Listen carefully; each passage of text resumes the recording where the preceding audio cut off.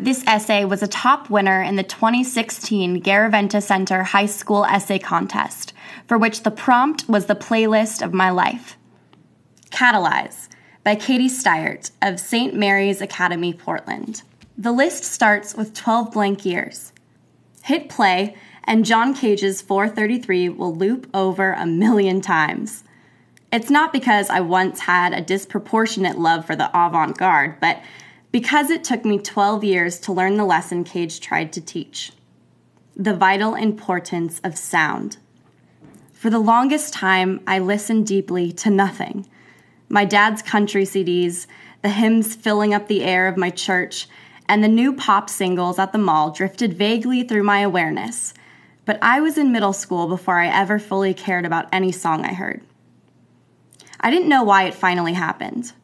I don't know if it was the song itself or if music decided to rear its head like the first signs of a young X-Men's mutation, but it was sudden, and it was lucky. Cue Coldplay's Viva La Vida. This song came out 3 years ago, my mom said. I was in the front seat of her car. I just rolled the volume knob to the right, and she was giving me the strangest look. Why'd you turn it up this time? I couldn't hear her, but I went home that night and bought the song. Maybe it had been something to do with the fact that I was still reeling from an out-of-state move, or maybe it was truly spontaneous, but Viva was on repeat for the next week, much to the chagrin of my entire family. I can recite the lyrics at triple speed. That song became a catalyst for me, in the chemistry sense of the word. It never outright caused anything in my life, but it sped up the reactions between music, others, and me without being consumed itself. My inexplicable chance obsession with it pushed me towards so much else, like one huge decision. Music was going to be a part of me. My 12-year-old self had some high expectations. Up until that point, the things I loved were things I had loved since I was a toddler. There had been no new additions, and absolutely nothing that I decided just to tape out onto my life on a whim. But music sounded cool to me. It was part of a vision of an older self, whom I wanted to create by the time I was 16 or 17. In that future, I was taller, I had longer hair, and I played guitar. So with Viva's momentum, I made another executive decision. I dug out a rickety, somewhat functioning guitar from its retirement in my dad's storage unit and found a teacher. I could read music from my few years of grudging piano lessons, but I had no sense of rhythm. I always rushed ahead. The next stop on this playlist, a mewling, wobbly rendition of Coldplay's Yellow on acoustic guitar, accompanied by frequent squeaks of pain and frustration. I had also conveniently chosen to enjoy only Coldplay. So, other than my peeling, reddened fingertips, that period was marked by an often recycled repertoire. My mock trial team has an old adage: fake it till you become it. And I really tried with guitar. For years, I practiced because I'd chosen it, not because I had any particularly natural talent, and eventually it started to make sense.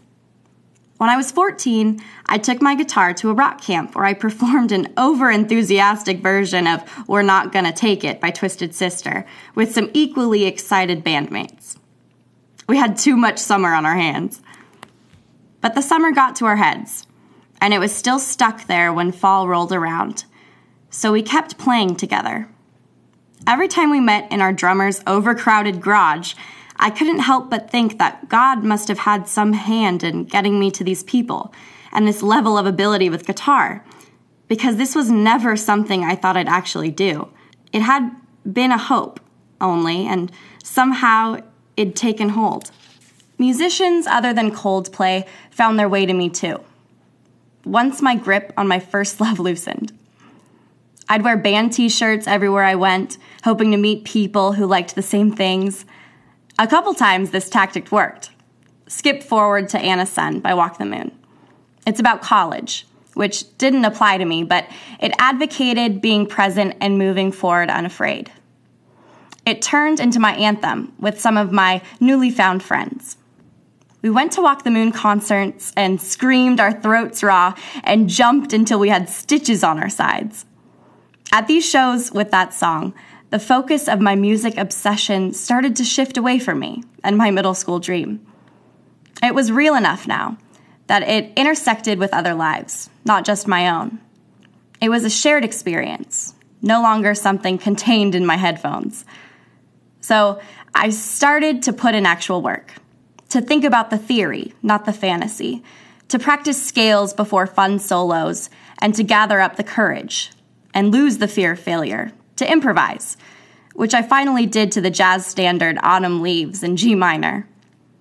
And while practicing the aggressive riffs of Heart's Barracuda for my bandmates, I managed to fulfill another goal, playing until I bled. If in those first 12 years of naive silence I'd been told that I'd accomplish any of this, I would have laughed. Music was never a feasible component of my future until I tripped over one opportune song. There are distinct befores and afters surrounding that point on my playlist. But it's not just a marker of a new era for me. It's a reminder that I'm not static, that one push by luck or God can change everything, and that I have the power to choose the things that will become important to me. However, it appears I can't unfortunately choose my height.